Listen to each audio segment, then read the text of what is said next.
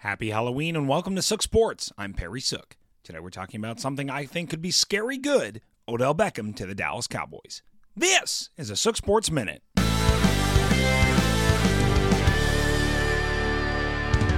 A new costume.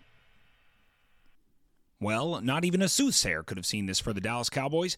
Going into the season, I had the lowest expectations I have in quite some time for my team. However, the boys are headed into the bye week 6-2, having just scored 49 points, the most in an NFL game this year by one team. I thought we'd be haunted by the loss of Amari Cooper, as he continues to tear it up, most of the time, for the Browns. But no, we scored touchdowns on the first 4 drives against the Bears, only the second team this year to do such a feat.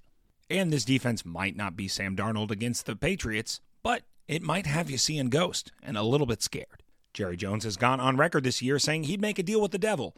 Well, not exactly, but you get the point. To go all in on this year while the iron's hot. So I say, why not go get Odell Beckham?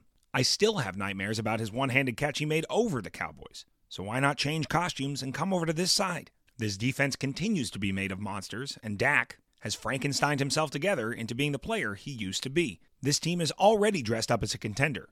So why not add one more piece for a full monster mash? And the bye week sure seems like a spooky good time to incorporate a new weapon into your offense. Your move, Jerry Jones. And a happy Halloween.